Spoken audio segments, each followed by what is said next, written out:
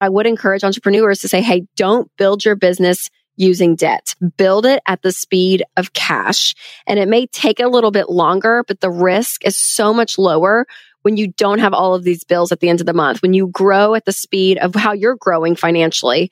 And I think it's really important because it's so easy to say, oh gosh, if I could just have more money, it's going to be better. And we work with entrepreneurs all the time. And you just hear these horror stories of people that get into a business and rack up so much debt that they can't even keep their head above water, and it ends up being a curse rather than a blessing.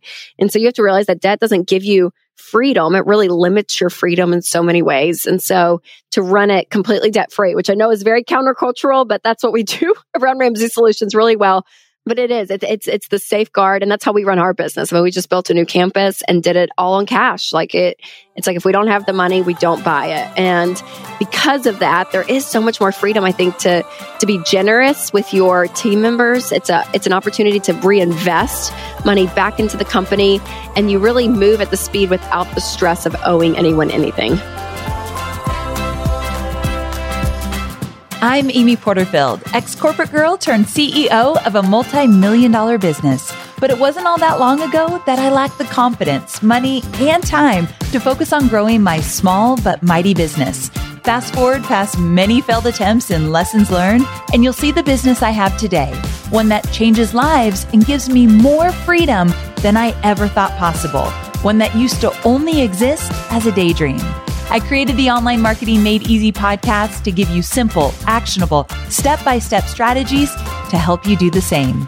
If you're an ambitious entrepreneur or one in the making who's looking to create a business that makes an impact and helps you create a life you love, you're in the right place. Let's get started. You know that I am a girl with a plan. Anything I do, whether it be in my personal life or my business, I like a good plan. I think for me, a good plan is important because I am a natural worrier. Like if there were a competition who could be the best worrier, I would win hands down. And when I was little, I used to tell my mom that if I don't worry about it, then something bad's going to happen, which is a lot of therapy behind that, right? I needed to get a lot of therapy to move beyond that.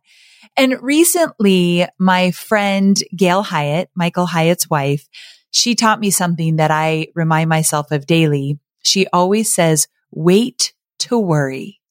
Wait to worry. And when I find myself worrying about just about anything, like you give me an issue, a problem, a situation, I could find something to worry about. But when I find myself worrying, I hear Gail saying, wait to worry, meaning that is not useful in the moment.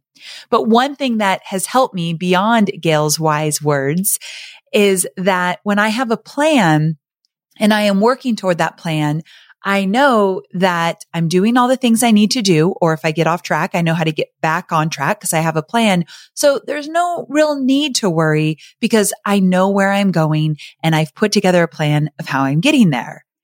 And that leads me to today's episode 2 as we talk about money.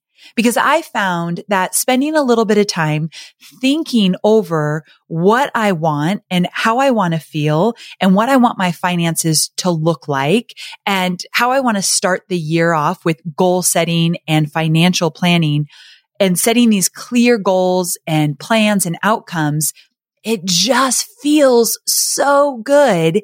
And I've noticed that waiting to worry becomes a whole lot easier when I think about this stuff in advance. And because it's the beginning of the year, I wanted to bring someone very special onto the podcast to talk all things money. Her name is Rachel Cruze, and you may have heard of her because she's a 2-time #1 national best-selling author, financial expert, and the host of the Rachel Cruze Show. Since 2010, Rachel has served at Ramsey Solutions, another name I know many of you are familiar with, where she teaches people to avoid debt, save money, budget, and how to win with money at any stage in life. And I think this any stage in life is important for you to hear because, first of all, if I could do so many things over with my finances in those early years, I would in a hot minute. I didn't plan. I kind of closed my eyes and my ears because I wasn't making any money or enough money. So I thought, what's the point of planning? Like there's really not much money to work with. That was so wrong. If I had gotten plans and goals in place and habits in place then, I wouldn't have gotten into debt in my second year of business. So I wish the lessons that you're going to hear today, I wish I had learned these 11, 12 years ago. And also you might be at a stage where you're making consistent revenue and there's no better time than right now to make sure that you've got the strategies and the habits in place to continue with that success.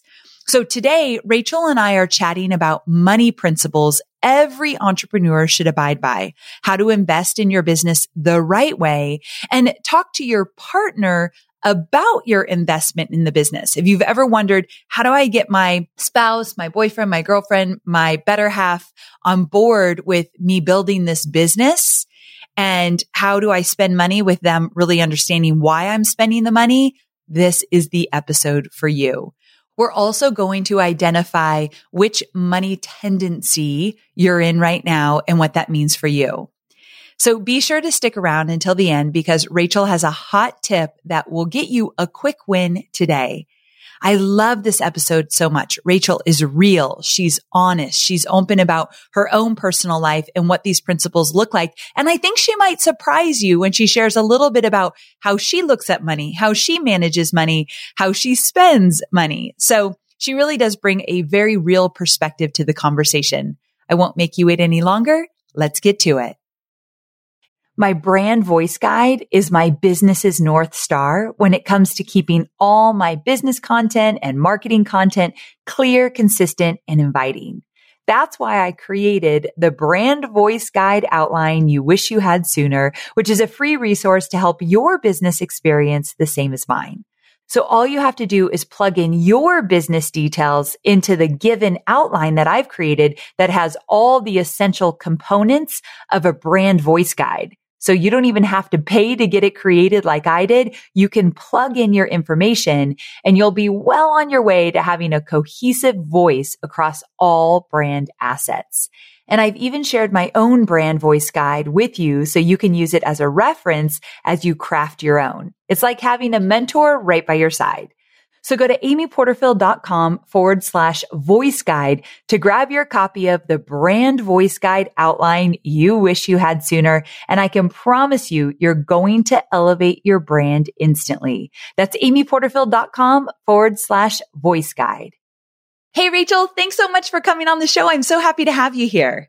Absolutely, Amy. It's so fun to talk to you. It's going to be a fun conversation. And I've been looking forward to this chat because, at the time of this recording, it's the start of the year and people want to improve their finances. They want to invest more, save more. They want to look at what happened this year, hopefully improve. And we're going to cover a lot. So are you ready to dive in? I can't wait. Yes. Okay, great. First, I just want you to tell my listeners a little bit about you. I gave you a proper introduction when I started this podcast, but I love people to hear from your own words. Like when people say, tell me about you, what do you say? Yes. Well, on the personal side, I've been married 11 years to Winston. We have 3 kids. Amelia's 5, Carolina's 3, and Charles is 1. So we just went boom, boom, boom. So my life is it's crazy on that side. And then, my passion, my work is I help people take control of their money and create a life that they love. And so a lot of that came out of my story within my family. I was born the year my parents filed for bankruptcy. And out of that experience, they really figured out how money works. And, then fast forward to my dad's whole, shebang of books and radio and all of that. And so I kind of grew up in this household learning how money works. But when I went to college is when I really realized the need for this message, this need of seeing these young people specifically at that time, have student loan debt and credit cards, and they were already getting themselves in this bad place financially. And at 18 years old, I remember thinking, okay, I don't know everything, but I do know there's a better way. And so when I graduated from high school, I was like, from college, I thought this is what I want to do. I want to travel and I want to speak and I want to write about the subject of money and really getting people in a place where they have a plan. They know exactly what to do with their money, and it gives them peace instead of stress. And so that's been my life work-wise for 11 years now. One of my most favorite things about you, because I watch a lot of your videos, is that you make it feel so tangible and real. Like, we'll get into this a little when we get into some of the specifics, but you talk about enjoying spending money and you talk about living a real life, and it's not all about the savings and investing, and you just make it so real and doable. So that's why I was really excited to have you on the show. Another reason why is that you are an entrepreneur. You have a business and you've got books and products and a lot of the things that my students either have or are aspiring to have in their business. So let's talk about that entrepreneurial side first. First up, my question is, would you say that there are 2 or 3 money principles that every entrepreneur should abide by? Like, especially if they're just starting out or still working on growing their business. Yeah. So the way whenever I talk to business owners and I focus on that side of the spectrum, I still use the same principles that guide me in personal finance, because it's still, the values are still true. And so, if you listen to Ramsey Solutions at all, you know that we are anti-debt. And so that would be a principle that I would encourage entrepreneurs to say, hey, don't build your business using debt. Build it at the speed of cash. And it may take a little bit longer, but the risk is so much lower when you don't have all of these bills at the end of the month, when you grow at the speed of how you're growing financially. And I think it's really important because it's so easy to say, oh gosh, if I could just have more money, it's going to be better. And we work with entrepreneurs all the time, and you just hear these horror stories of people that get into a business and rack up so much debt that they can't even keep their head above water, and it ends up being a curse rather than a blessing. And so you have to realize that debt doesn't give you freedom. It really limits your freedom in so many ways. And so to run it completely debt-free, which I know is very countercultural, but that's what we do around Ramsey Solutions really well. But it is. It's the safeguard, and that's how we run our business. I mean, we just built a new campus and did it all on cash. It's like if we don't have the money, we don't buy it. And because of that, there is so much more freedom, I think, to be generous with your team members. It's an opportunity to reinvest money back into the company, and you really move at the speed without the stress of owing anyone anything. That's good. Okay, so that actually is a great segue into my next question. And that is, I'm a big believer in investing in your business. So speaking from experience and watching other successful entrepreneurs, and even most of my successful students, I know that when you pay into your business, you show up to play, like you're in it. So investing in yourself and your business, I believe, can skyrocket your success and fast track you past any challenges you might be feeling stuck by. So how can my listeners do this the right way, especially after what you just shared about, growing at the rate of cash? So how can they know when and how to invest in their business so they aren't holding themselves back, but they're also not putting themselves in a stressful situation? Because I've shared with my audience many times, my second year of business, we went into debt. And I literally feel like all my creativity was drained from me.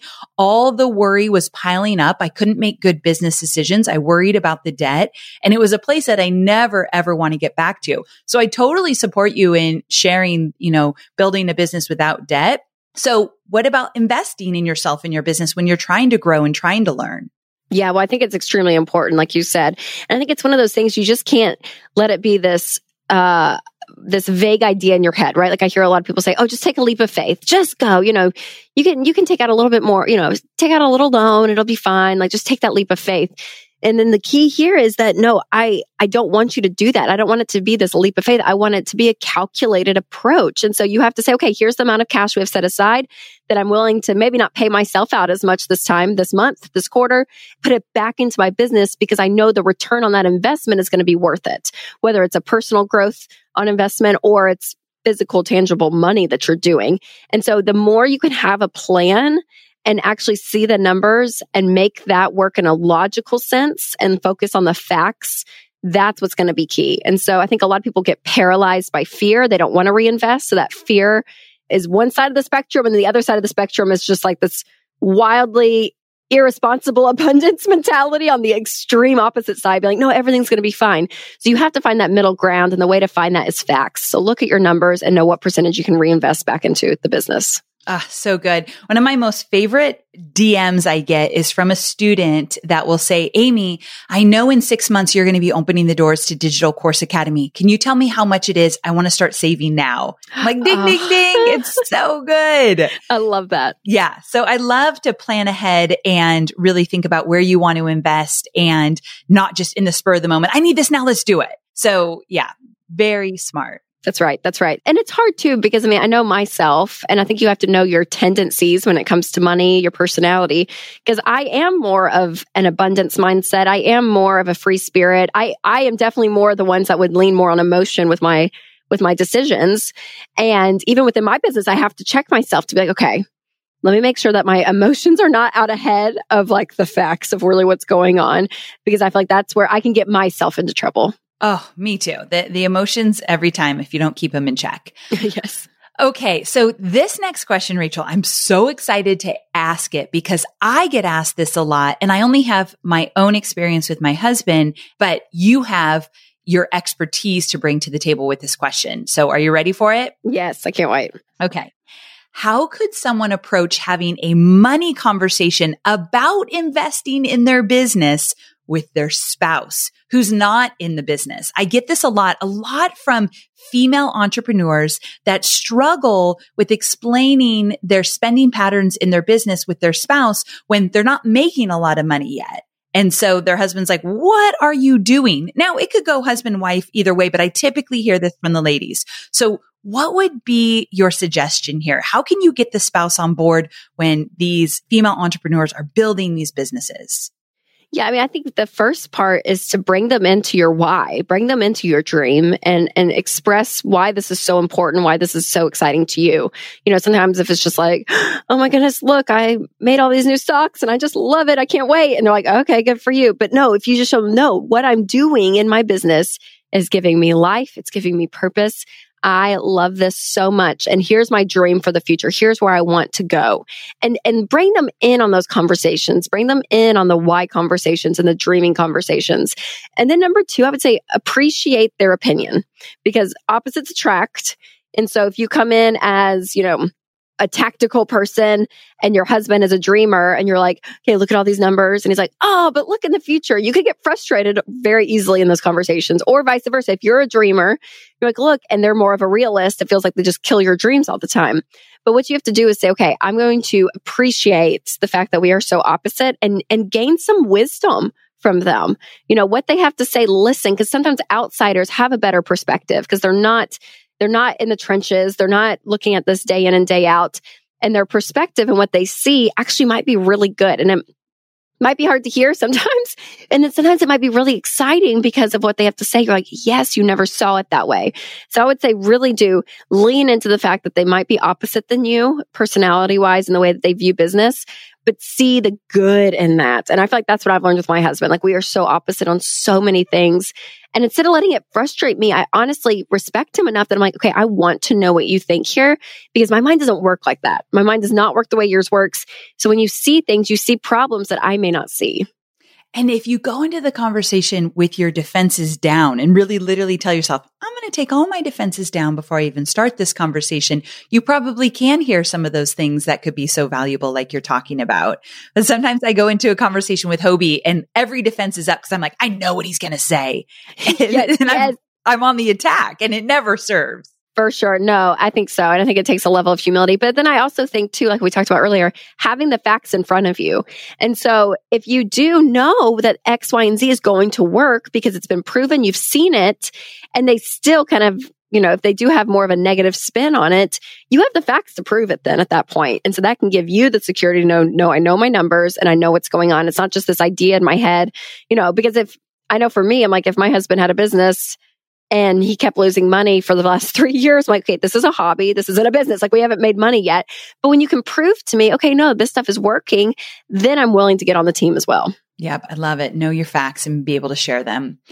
We are online marketers, which means we have unique needs. And there are so many options out there for paid media. Sometimes it's hard to figure out where should you go to reach your ideal audience. But here's the thing.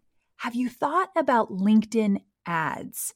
LinkedIn ads empowers marketers with solutions for you and your customers, and it allows you to build the right relationships and drive results and reach your customers with meaningful content. You do not want to sleep on LinkedIn ads. And here's the thing, 79% of content marketers said LinkedIn produces the best results for paid media. I hear it from so many of my peers. And I know you're doing important work. And with that, you want to make sure that the work you're doing is getting in front of the right people. And that's what LinkedIn ads will allow you to do.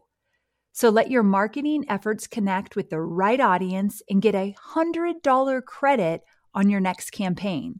So if you go to linkedin.com/Amy, you can get that $100 credit. So that's linkedin.com/Amy. Terms and conditions apply.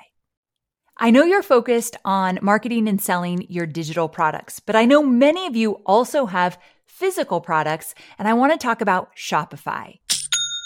Shopify is a user-friendly commerce platform that helps you, my dear online entrepreneur, build an online store and make more sales at any stage of your business. They're the force behind Allbirds, Rothy's, Brooklinen, and millions of other businesses at every size. Let me tell you why Shopify is an online entrepreneur's dream platform. It's because it helps turn your browsers into buyers with the internet's best converting checkout experience. In fact, it converts 36% better compared to other leading e-commerce platforms. Yeah, loving that. And I don't know about you, but as an online entrepreneur, my customers' experience, especially when it comes to checking out, is so important. Plus, not only do they support your customers, they support you as the entrepreneur. Shopify's award-winning help desk is there to support your success through every question and every step of the way. There's a reason Shopify powers 10% of all e-commerce in the US, because businesses that grow with Shopify. Sign up for a $1 per month trial period at shopify.com/madeeasy, all lowercase. So go to shopify.com/madeeasy now to grow your business, no matter what stage you're in. That's shopify.com/madeeasy. Okay, so we're going to make a transition here because you have a new book. It is called Know Yourself, Know Your Money. It is excellent. First of all, congratulations. Thank you, Amy. Thanks so much. Oh, it feels like a baby. I bet. If I read you a book, it's like, here it is. Here it is. Such an important piece of work. I mean, I absolutely loved it. And some people on my team have read it as well. They second that opinion. They loved it. So give everyone a quick summary of what this book is about, because for all of you listening, this can be used as a business book for sure, but also I'm just as serious about your personal finances as I am your business finances. To me, they all come together. So pay attention here. So what's this book about? Yeah, well, about probably 3-4 years ago, I went on this kind of personal journey, if you will. Nothing big triggered it, but I learned about the Enneagram. I was taking other personality tests. I read the book Birth Order. I mean, I was just like really diving into me and kind of the self-awareness of realizing, okay, this is why I do the things I do. And so through the help of a lot of that and counseling, I just had a lot of self-awareness that I didn't have before that. And I became healthier emotionally, I think in so many ways. I was a better wife, a better mom, a better sister, friend. And during that journey, I remember thinking, okay, how does this apply to my money? Like, have I asked these questions when it comes to my money? Because for over a decade, I've taught people how money works and how to budget, how to get out of debt, how to refinance, how to give, how to build wealth, how. And I never really dug into the why, asking, well, why do I do the things I do with money? And so the moment, Amy, I went into this realm of my mind, I was like, this is like a black hole. Like I can just keep going and going and going. Like all of this, it just kind of clicked for me because I've also said for so many years that personal finance is 80% behavior. It's only 20% head knowledge. And so that head knowledge is really easy to grasp, but until you actually change your behavior and you put it into practice, are you going to see progress? So the behavior side of personal finance is huge. And then I thought, why have I not dug into that even more? Asking, why do we have the behaviors we have with money? And as I just kind of discovered all of this, I was like, this has to be my next book. And so it was so fun writing it. I loved it because I was learning too as I was writing it. And I think it's so important because, not only the good side of money, but also the hard side. I think a lot of our life problems masquerade themselves as money problems. And when you realize, wow, that's not just a money problem, that's more has to do with my heart and who I am. When you can start to realize that and maybe change those behaviors, your money will follow. Healthy money habits come out of that. And you guys, if you love Enneagram or other assessments like that, this book will really speak to you. In fact, you have a money quiz. I'm going to link to it in the show notes so everybody can go take that quiz, but also get the book because the book is going to help you understand your quiz results. But I took the quiz. I am an extreme saver. Nice. Yes, but I don't think I always have been. Yeah. I think it's easy to be an extreme saver when you're making consistent revenue. I've been in this business 11 years. Like I would not have been an extreme saver year 2 in my business. Obviously, I was in debt. So I've learned to change my ways. And what I love about this, guys, when you take the quiz is I learned that I'm an extreme saver, which sounds at first I was like, oh, I'm so proud of myself. But what I love is there's these different tendencies. And I want you to talk about that, Rachel, like why the money tendencies? Why are we talking about this in this book? And maybe share a few of them. But when you get your quiz results right away, you see your tendencies with that. And then you see challenges. It's not all rainbows and unicorns just because I can save a lot of money. There's some challenges there. And I thought that was really interesting. So talk to me about these money tendencies and maybe share a few of them. Yes. Well, so this is part of the book of kind of figuring out and giving the vernacular to your natural money tendencies. So there's 7 of them that I write about in that section of the book. So for example, one of them is saver versus spender. That's more of an easy one. I feel like people kind of gravitate towards. There's experiences versus things. I liked that one. Yes. Yeah. When you spend money, do you spend it on more of experiences? That's me. So I would rather go to like a great dinner out with friends or the zoo with my kids or a spa, whatever. I don't care. Just give me an experience all day.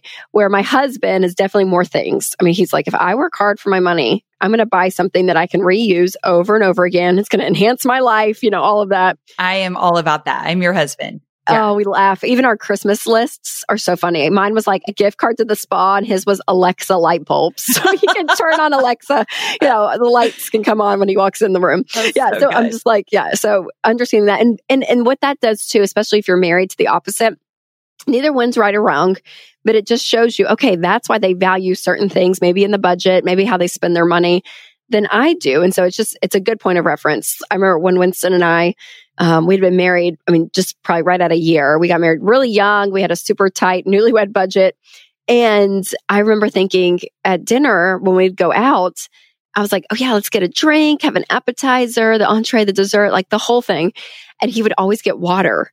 And Amy, it drove me crazy. I was like, Winston, order a drink. And he's like, no, I don't want to spend $8-10 on it. I'm fine. Like, it's good. It'll be gone in 2 minutes. Like, no, and I'm like, no, order a drink. And like, it would always frustrate me. But now I realize, no, he just doesn't value that experience as much, right? That I do. Like, to me, that's everything. And to him, not so much. So again, it just kind of gives you that vernacular. Another one is the question, if I ask you, okay, why do you want to win with money? Why do you want to get in control of your money? It's usually 2 different answers, 2 different sides of the spectrum. One is safety, saying like, okay, I want to get in control of my money so that I feel secure, that I feel good, I feel safe. It's worth it to budget. It's worth it to save money, to sacrifice, get out of debt so that I feel okay, that I feel safe. The other side, the reason people do it is for status, and status sounds bad. I don't mean it to be bad in this, but it's like, okay, I will do these things. I'll make these sacrifices so that I can do other more fun things, so that I can go on a great vacation or so that I can buy a new car. And so just knowing your motivation on why you want to win with money is important. And so, I'm status, I would say. I'm a spender at heart. Naturally, I'm such a spender. So I'm like, okay, I will budget, but I will only budget so that I know I can buy fun clothes this month or that I can like do things, right? Where my sister, I laugh all the time. She's such a safety, more mindset. Her and her husband have been talking about building a deck outside their house for 3 years, Amy, for 3 years. And I know they have the money for it. I'm like, Denise, build the deck. And she's like, yeah, but I just like the money in the bank. Like, I just like seeing it there. And I'm like, oh my gosh. So It's so funny. What are you, Amy? Are you more status or safety? I am definitely more safety. Okay, but when I was reading the quiz, you guys, you got to take this quiz, because when I was reading the quiz, what I loved is in the challenges, it said something about like, just make sure you're not making a bunch of decisions based on fear. Get really clear on why you want to feel safe and what it will take for you to feel safe, but not allowing yourself to make decisions for reasons outside of fear could really be holding you back. Or you made some comments in some of the challenges of like, make sure you enjoy your life. Right? And I just thought that was really valuable. So in the book, when people find out what they are and when they see their challenges in the book, are you offering advice as to how to really make the best of their situation? Yes, very much so. And to be aware of the extremes. So while neither tendency is right or wrong, the extremes can be really unhealthy. So saver versus spender, right? If you just save your money constantly, like you just said, you're not going to have any fun. You're not going to have a life. But also if you spend the extreme side, everything you make, you're going to be broke. So like the extremes are not good. Or even safety versus status. Like for me, I know myself and I'm like, okay, if I know how I spend money and why I spend money, because I enjoy things. I love life and I will just go out and purchase. But I have to be careful, Enneagram 3 here. And so I ask myself the question on the extreme side before I make a purchase, if no one sees this, do I still want it? Whoa. I mean, this is why I love you, Rachel. It's so honest and like very humbling. Like, if no one sees this, do I still want it? It's like 50-50. I'm like, there's a super cute pair of shoes, but I'm like, if no one saw these shoes, I want them. I'm like, not really. Or sometimes I'm like, no, I really do want a new pair of shoes, so I can go buy it. But I know myself on that status side. But then the safety side, like you're saying too, the unhealthy side of that, as a person of faith, we can lean so much on money to be our security and our safety. And I think a lot of us were rattled in 2020 because of the pandemic and everything going on, that it was like, wow, what if all of that disappeared? And who I am, do I still have a grounding greater than just my bank account? And people that lean on that safety side, sometimes money can be that crutch that you have to watch out for. Oh, so very true. Now, I want to bring up the partner-spouse conversation again. And we've talked about this a lot in this episode, and I think it's important. So many questions around those relationships with money. But Hobie is very different. I'm so mad I didn't have him take the quiz. However, we were driving one day and you and your dad were on IGTV and you were going over the tendencies with him. And so Hobie and I were shouting out answers when you were saying like save or spender. We hadn't taken the quiz yet. We were just saying our gut reaction. Every answer was different between Hobie and I. And it scared me. And you know how someone typically in the family manages the finances? I don't know. That's my experience. So yep. Because I'm the saver and the security one, I do the finances. But sometimes I judge him because he's more of a spender than I am, or not so rigid. And he doesn't come from fear with money. And I do. And so I judge him, and I feel like it could create rifts in our relationship sometimes because of that. So because his value around money is so different than mine, how do you just make sure that you keep that in check and you don't let it be a negative in the relationship? Yeah, I think lots and lots of communication. I feel like that's like a staple answer in marriage. But seriously, I'm like, Winston and I, we talk about money, not obsessively. We're not obsessed with it, but we have to be on the same page. Because Amy, I'm not kidding you. Winston and I are the exact opposite. As I was writing the book. That makes me feel better. I mean, everything we're the opposite. And I'm like, he's scarcity, I'm abundance. I mean, like literally every tendency I talk about, I'm like, we are the exact opposite. And so I think, we talk about the budget a lot. And the budget for us, which is funny, I'm the free spirit. So he's you in our relationship. He's more the safety, more the nerd, more the saver. He's like, yes, the budget to him, he loves. And obviously with my work, I know it's important. Like I teach this stuff all the time. So I know budgeting is important. But when we live it out and walk it out, it helps so much because I'm able to say, okay, this month, let's think last month was December, right? Christmas. And I'm like, okay, yes, I wanted some new Christmas decorations for our house. We just had moved this year. I had Christmas decorations that were 10 years old. And this year I was like, I kind of want a new Christmas tree. So for me, I'm like, it was this experience thing that I want that to be part of the budget. And so talking through it and saying, yeah, okay, what's the amount of money we can spend? Now, did he want a cheaper tree than I wanted to spend? Of course. But I'm like, okay, yeah, a little bit of that compromise of, okay, if let's lower this category, up this one. And then in 2 months, we can go replace, all the light bulbs in the house or like whatever he wants to do, like whatever his little gadget is that he wants. But we talk about it. And so there's such freedom in that. There's freedom in that for me as a spender, because I know that there's boundaries and limits, right? Like I know I have to say no to myself at points. I'm not the government. I don't have unlimited money that I can just go and spend and do whatever I want. And so because of that, I've had to learn to find that moderation and to rein in. But then on his side, it may make him uncomfortable when I'm like, oh yeah, I spent every penny but $1.19 of this part of the budget. He's like, oh my God, Rachel. But a part of it's like, no, but we agreed on it. Like we agreed that's the amount. And so for us, I mean, we've been doing it for a decade now. We're not perfect by any means, but I think the practice makes perfect. And when you just can communicate about it, it's so great. And this is so funny, Amy, that we're talking about it, because literally this morning, he was like, babe, I bought new shoes yesterday, new tennis shoes. And he just never buys anything. And I was like, good, Winston. I was like, I'm so good. He goes, you're good with me, right? I was like, babe, of course I'm good. Yes, I'm so glad you bought the shoes. He's like, okay. Oh, I love him. I was like, babe, I will pull money out of savings, get you new shoes. And that's what you want. Like, let's just do it. But again, it's just, I don't know, we just talk about it a lot. So it just disarms it. I love that. Talking about it, I think, is the most important thing. And I love that you mentioned the budget, because when Hobie and I were saving for our Nashville home, because we knew there was a certain amount of money we wanted to save to buy this house, there was never a question about if something came up that we wanted to spend money on. It was easy for both of us to say, oh, no, we want to save for the Nashville house. And so knowing what we were saving money and making sure we were on the same page and having those conversations up front, it was easier to save for it. It took a long time, but it was easier. So you're right, that communication. And I never thought about the fact that we had a plan, so that was communicated early on. Well, another huge thing, and I write about this in the book, Amy, but you just touched on it, is having dreams together. You need short-term dreams and long-term dreams. And that's so funny. I hate that I'm copying everything you're saying, but seriously, Winston and I, we saved for our house that we moved into this year, like exact same story. And yeah, I mean, for a solid 2-3 years, it was like, okay, we could go on a really big vacation. Yeah, we can go on a big vacation or just take a weekend getaway. Okay. But together, like, no, we have this goal together. And honestly, moving into that home, knowing that we hit our financial goals, I'm not kidding, was probably as much fun and exhilarating in a totally different way than actually moving into the home. Like we looked at each other so many nights and we were like, babe, we did that. Like we did that together. Like it just brings a level of unity. And when couples are not on the same page financially and they're not dreaming together, you miss so many opportunities to create such a rich marriage. So it's vulnerable, it's scary, but combine the finances, combine some dreams, and have shared vision together as a couple.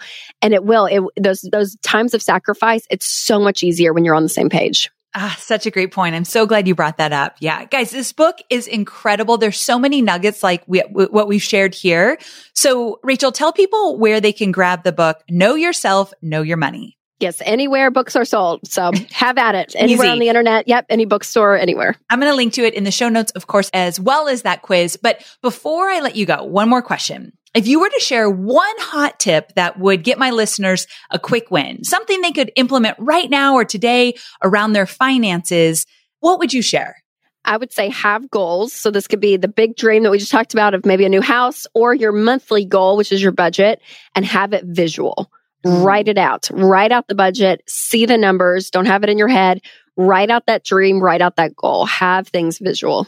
Visual. I love it. I'm a huge believer in that. Rachel, this has been such a treat. I absolutely loved this conversation. Thank you so much for coming on the show. Absolutely. Amy, thanks for having me. All right. One more thing. Where can people go to find out more about you? Yes, RachelCruze.com, or I'm on all social media, and my podcast is The Rachel Cruze Show. Perfect. Thanks again, friend. I mean, she's such a freaking pro, right? If I had to choose my two favorite things about this interview, I would choose one, how Rachel lays out her information in such simple, relatable terms. And two, I love how she shares what this looks like in her life, because every time I talk to Rachel, she surprises me in terms of her honesty and her realness about how she looks at money, how she spends money, how she acts around money, how different her money principles are from her own husband's. I think it's refreshing and it just makes this all feel doable. And it makes me want to have more conversations, better conversations with Hobie about our money because I know, like she said, that communication is key. So I would love to hear your biggest takeaways too. So DM me, post on Instagram. Let me know what you thought about this episode. Are you going to have one of those maybe awkward, maybe hard, maybe very important conversations with your significant other about money as well? I think that's one of my biggest takeaways. It needs to happen. Okay. So I hope you love this episode as much as I have. I can't wait for you to set some goals, get really clear about what 2021 looks like for you in terms of your finances, both personal and professional. If you love this week's episode, be sure to come back next week because I know you're going to go crazy over what we're going to cover next week as well. Thanks for joining me here. I'll see you next week, same time, same place. Bye for now.